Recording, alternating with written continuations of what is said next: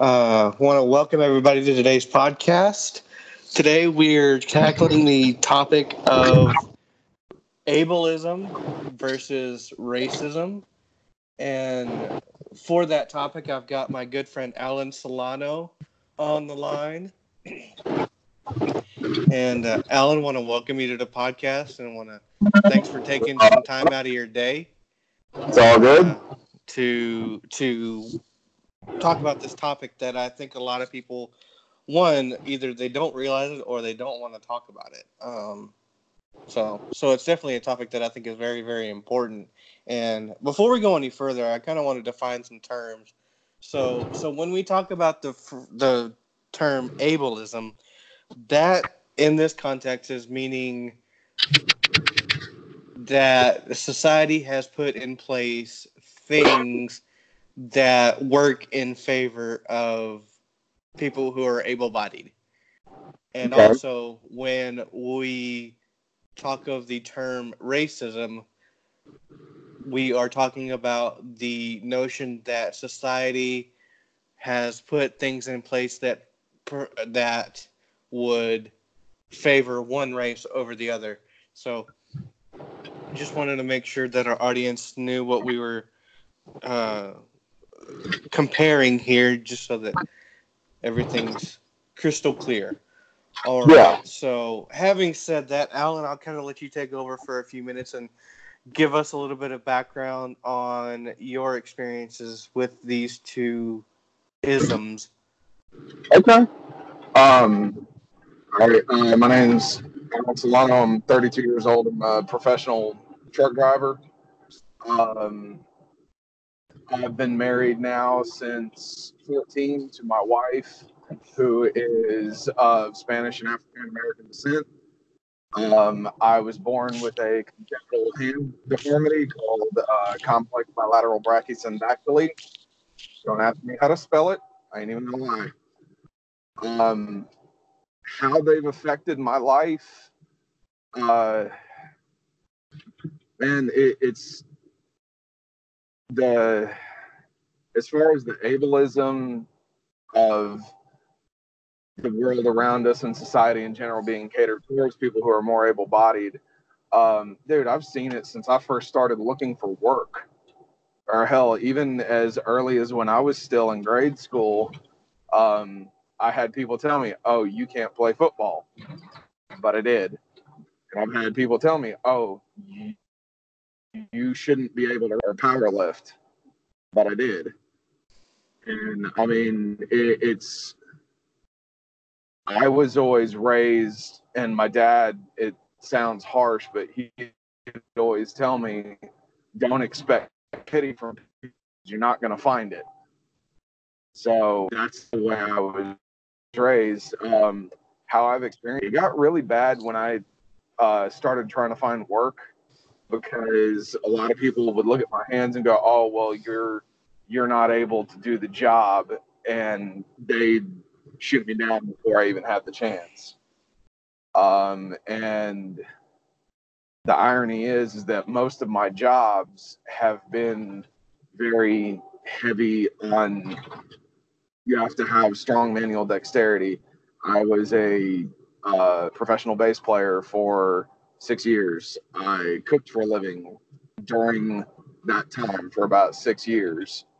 Um, and even when I got into driving 18 wheelers, I had several companies straight turn me down, going, "We can't afford you," because they looked at my hands as a work liability and that I wouldn't be able to do the job. Um, as far as how I've experienced racism, I'm actually I'm half and half, man. My mom's German, French, Texan. My dad's actually Puerto Rican, so I've got flack because of my last name. When I got with my wife, the racism stuff started flaring its head up. When it came about, because I used to work at a parts house dealing with mechanics and whatnot. I've been called everything from nigger lover to race traitor to, yeah, pretty much any ugly thing that you can deal with. And my wife, for if you have any African American listeners out there, I'm sorry for using that word, but I used it in context. And for what African American listeners you have out there, they'll understand the gravity of what I'm about to say. My wife's been called a race traitor as well. She's also been called high yellow. She's been called coon, uh, house nigger, all of those things. And they're, for what people you have listening, I want them to keep something in mind. I live in South Mississippi. So, as crappy as it sounds, it's kind of to be expected where I live, but I didn't think people would be so blatant about it. So, yeah. Blatant in what ways? I mean, dude, racism's quiet. Normally, it's if I'm in Walmart with my wife and my kids, who my kids are light skinned like I am, I'll have people sit there and like stare at us. They won't say anything, but they'll just sit there and stare at us because my wife is darker skinned. I'm not, my kids aren't. Or it'll be like backhanded questions. Like my wife went to the store with our kids, and the lady's like, "Oh, whose babies are these you're watching?" She's like, "They're mine." No, they're not. And she's like, "Yeah, they are." So, I mean, it's, or it I don't know, man. That just basic examples I can come up with.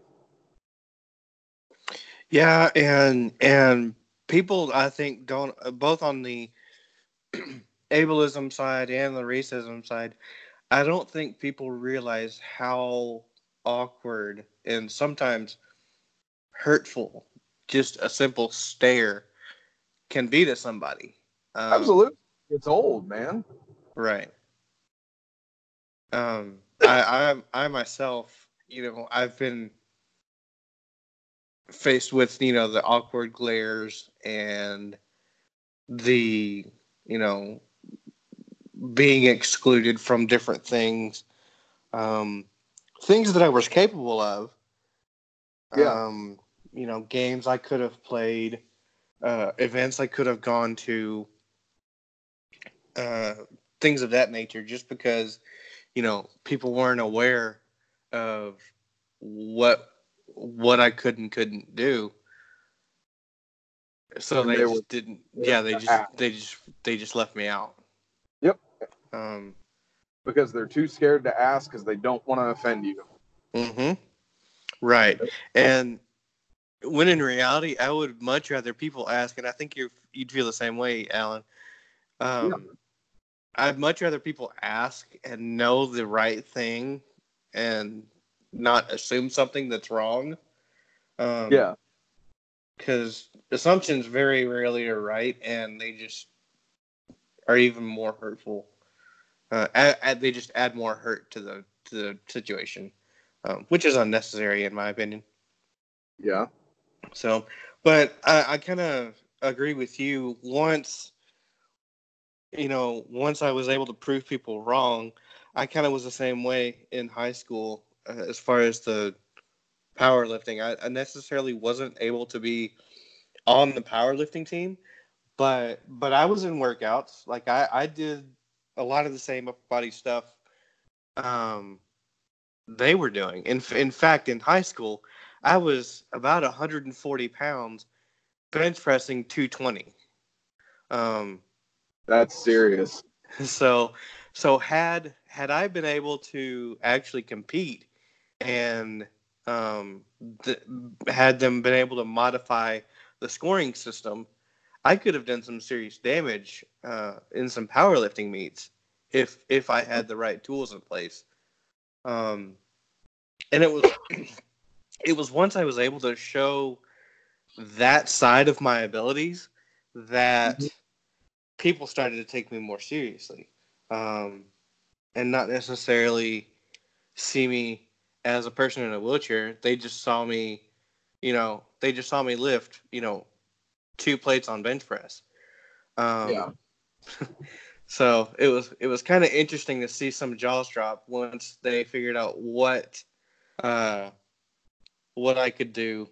Uh, weightlifting.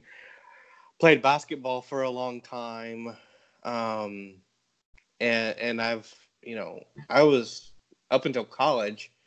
My last basketball game I played, I was told several times that I was by far the fastest person on the basketball court during games. Um, so that definitely helped negate this stuff. But I definitely agree with you that there was always the naysayers that no matter what I did or um, how I tried to present myself, they were like, oh, something to the effect of, oh, well, yeah, you could do that, but how are you going to do this? Yeah. They would always try to come up with something to try and stump me, something to Yeah. try and you know detract from what how I tried to carry myself, and I just wouldn't let them. Um, Oh, yeah. I would either talk them into a reasonable place, or I would just simply ignore them. Yeah. And if they weren't willing to reason with me, then I wasn't going to waste my time on them, because there's always going to be those people that we can't reason with. And I think it's important to know when that happens and to just let them go. Well, yeah, because I mean, there's people who are decent, reasonable folk who, if you go, oh, I can't do that, and then you do it and you do it well, or at least comparably to what they're doing, they go, oh, okay, dope, that's cool. All right, yeah, let's cycle them in or whatever. But no, there's always going to be the asshole, man. The just people who just because they can will be hateful and spiteful.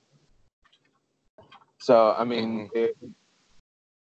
and it's our place as people who aren't, like, I've had people look at me before and go, "You understand you're not normal, right?" And I'm like, "Well aware." But it's our place as people who aren't normal to have the skin thick enough to understand that we're not. If that Right. makes any, I Right. mean, I don't know. I'm kind of talking in circles, but No, that definitely makes sense. We've got to be aware of ourselves enough to know when we're in over our heads. Um, um, and I think that's one of my personal struggles is I've always had the mentality that I'm going to show people that they're wrong about my abilities without ever asking for help. And asking for help never has been a sign of weakness, in my opinion. Um, but for prideful reasons, I just wouldn't let myself um, accept help, no matter what it was. Even if I tried it and failed, I would still keep at it until somebody who really cared about me stepped in and said, let me help you. You're just making it harder on yourself. well, see, this is the thing, though, man. It's something I had to learn because I was almost homeless. I was very, very close to being homeless at one point, and it took me figuring out that my pride got me where I was at, and just like you said, of going, no, I don't need any help. Damn it, I'm fine. Go, bye. It took me almost getting homeless for somebody to go, are you done yet? You do you need help now? And then me sitting there going, yeah. And then they have to sit there and try and make sense of the mess that you made trying to be headstrong. When in reality, you could have asked for help months ago. Right. And Alan, this is a story I don't even know if I told you or not. About the end of January, I had banged my foot on my metal bed frame, which caused a wound on the back of my ankle. Which, being in a wheelchair, it was a very hard place on my body to take care of and make sure it was healing like it should have. And me being the prideful person that I was, just bandaged it as much as I could, slapped some Neosporin on it, and try to just deal with it myself. Yeah. Ended up getting infected, and I went to urgent care, just a walk-in clinic, and they immediately wanted to send me to the ER. So I found a wound care facility the next day and got in with them. But at that point, the infection had already spread into my bloodstream and went septic. So that landed me actually in the hospital. Yeah.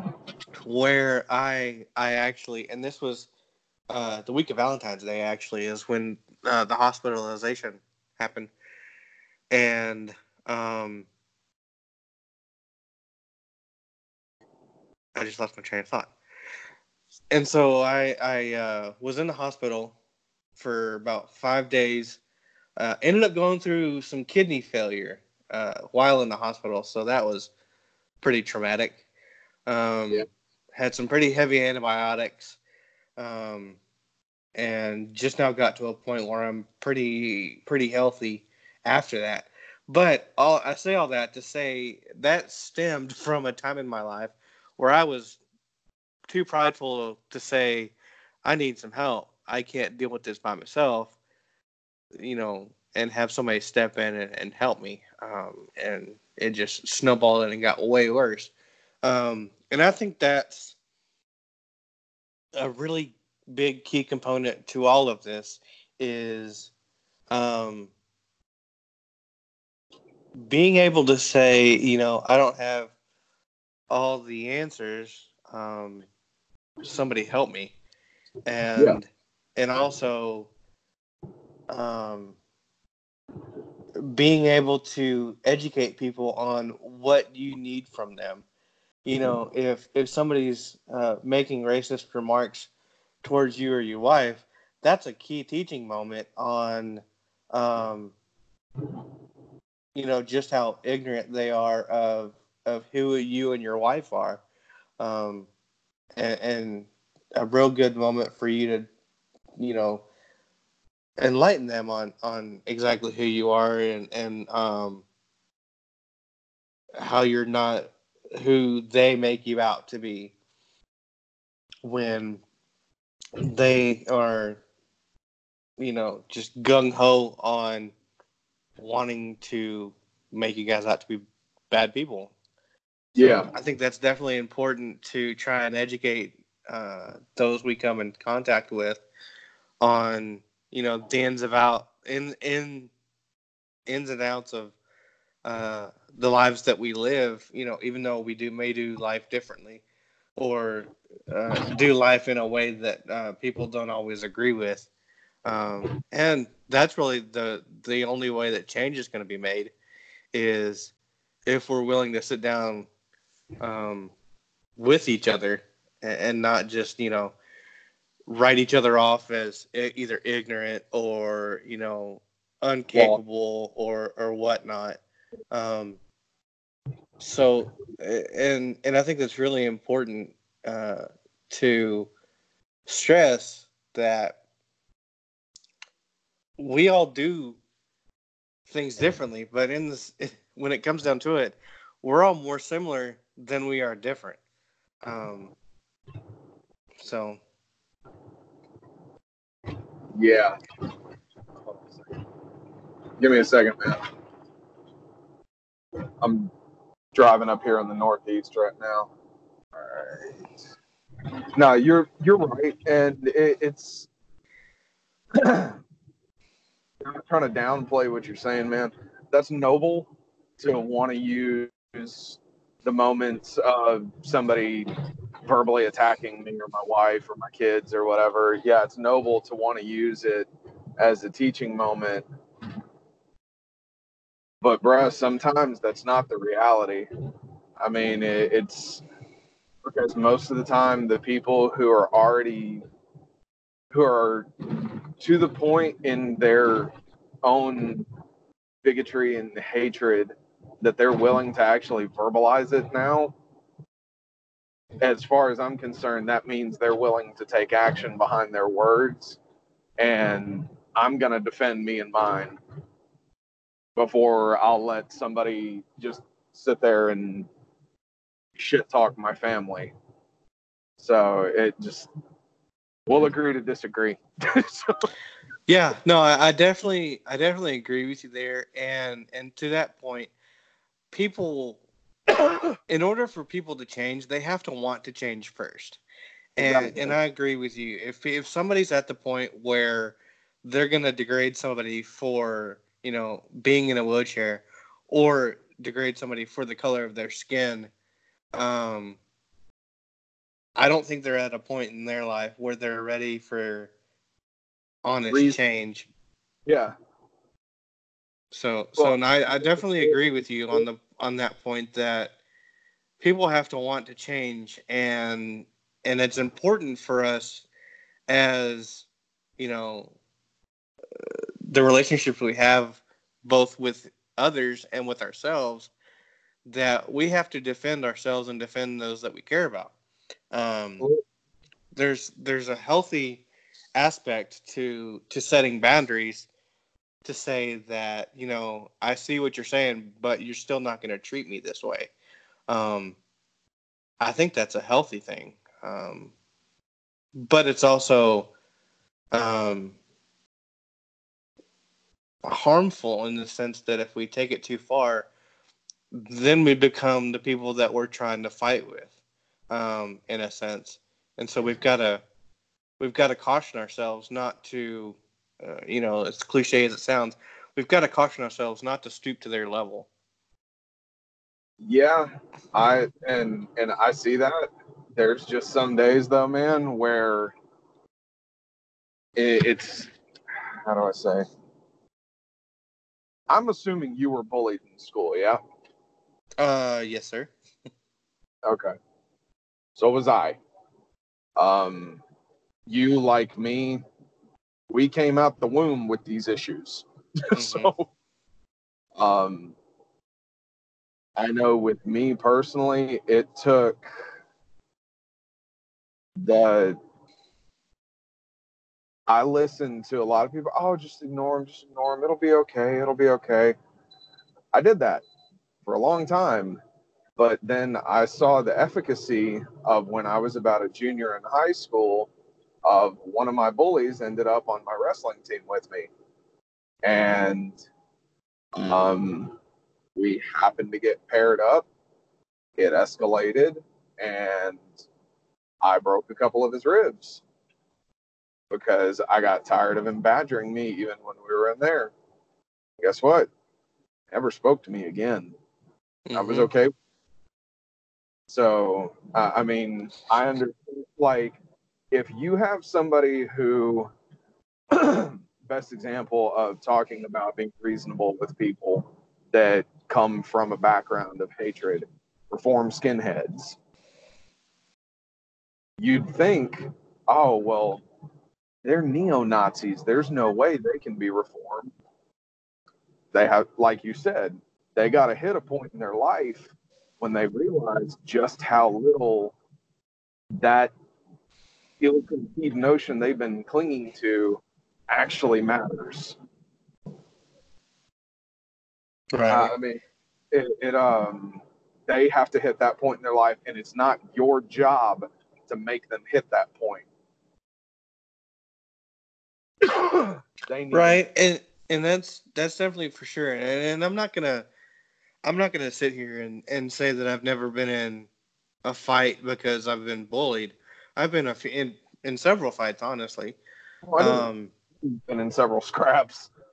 Yeah, just because people, I was at a point where, reason didn't work, and honestly, the people that were bullying me, once I stood up to them verbally, they were looking to fight me physically. And that's just a matter of I was going to not let myself be bullied to that point, and I had to defend myself. So there's definitely something to say to that point of being able to defend yourself, and not just let people walk all over you. Yeah. Sorry for the extra noise, man. I had to pull over for a minute. You're fine. Everything going good with your truck?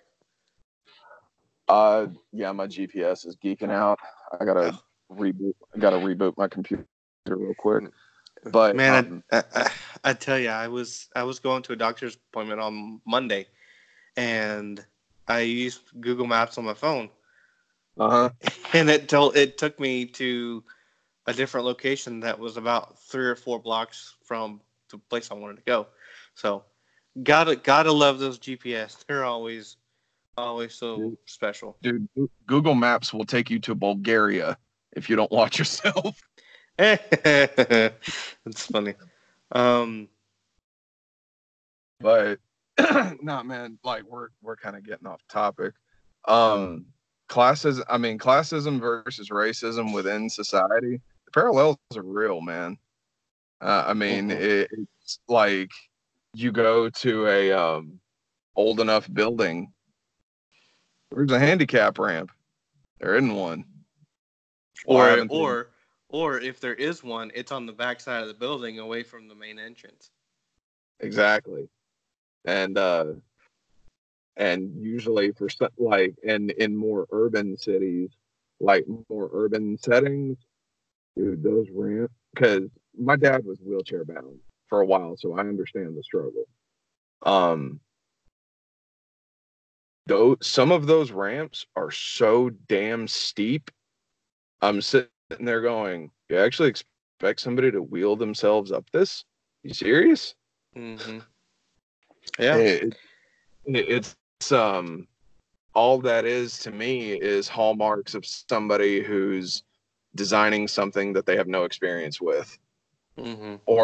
Or they don't understand the importance of the item. Mm-hmm. That's one thing that makes me so frustrated with the ADA, the Americans with Disabilities Act, is everything that was built before 1994, as it stands right now, doesn't need to be modified. So any older structures that are, 25 years old or more, they don't need any modifications for accessibility. And so, like you said, once you get into these older towns, like, for example, I went to college in Abilene in West Texas, which it's out in the middle of nowhere. It's a fairly big retirement community for some older folks. And it's honestly just an older town. But a lot of their structures downtown just aren't accessible. Whether it's, steps leading into the entrance or sidewalks that are very steep or uneven. So I definitely get what you mean as far as fighting the accessibility issues. So I've definitely been there, and it's honestly just not fair sometimes. No, it's not. I definitely agree with you. All right, man. Well, do you have any other remarks that you'd like to add before we close up? I I know it sounds kind of cheesy to everybody who's listening. Don't be a shitty human. Be kind to people. It pays. Yeah, That's all. it really does. I agree with you 100%. And that's kind of one of the foundations of this podcast is I would hope that everybody would just treat each other like they want to be treated, if not better than they want to be treated. Yeah.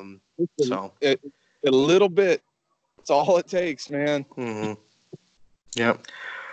All right, my brother. Well, I appreciate it, and we'll be talking to you soon. All right. Good deal, man. All right. Thank you, sir. Not a problem. All right, ladies and gentlemen, that is going to wrap it up for today. I want to thank you for listening and hope you enjoyed our topic. And if you did, let me know. Otherwise, we will see you guys later.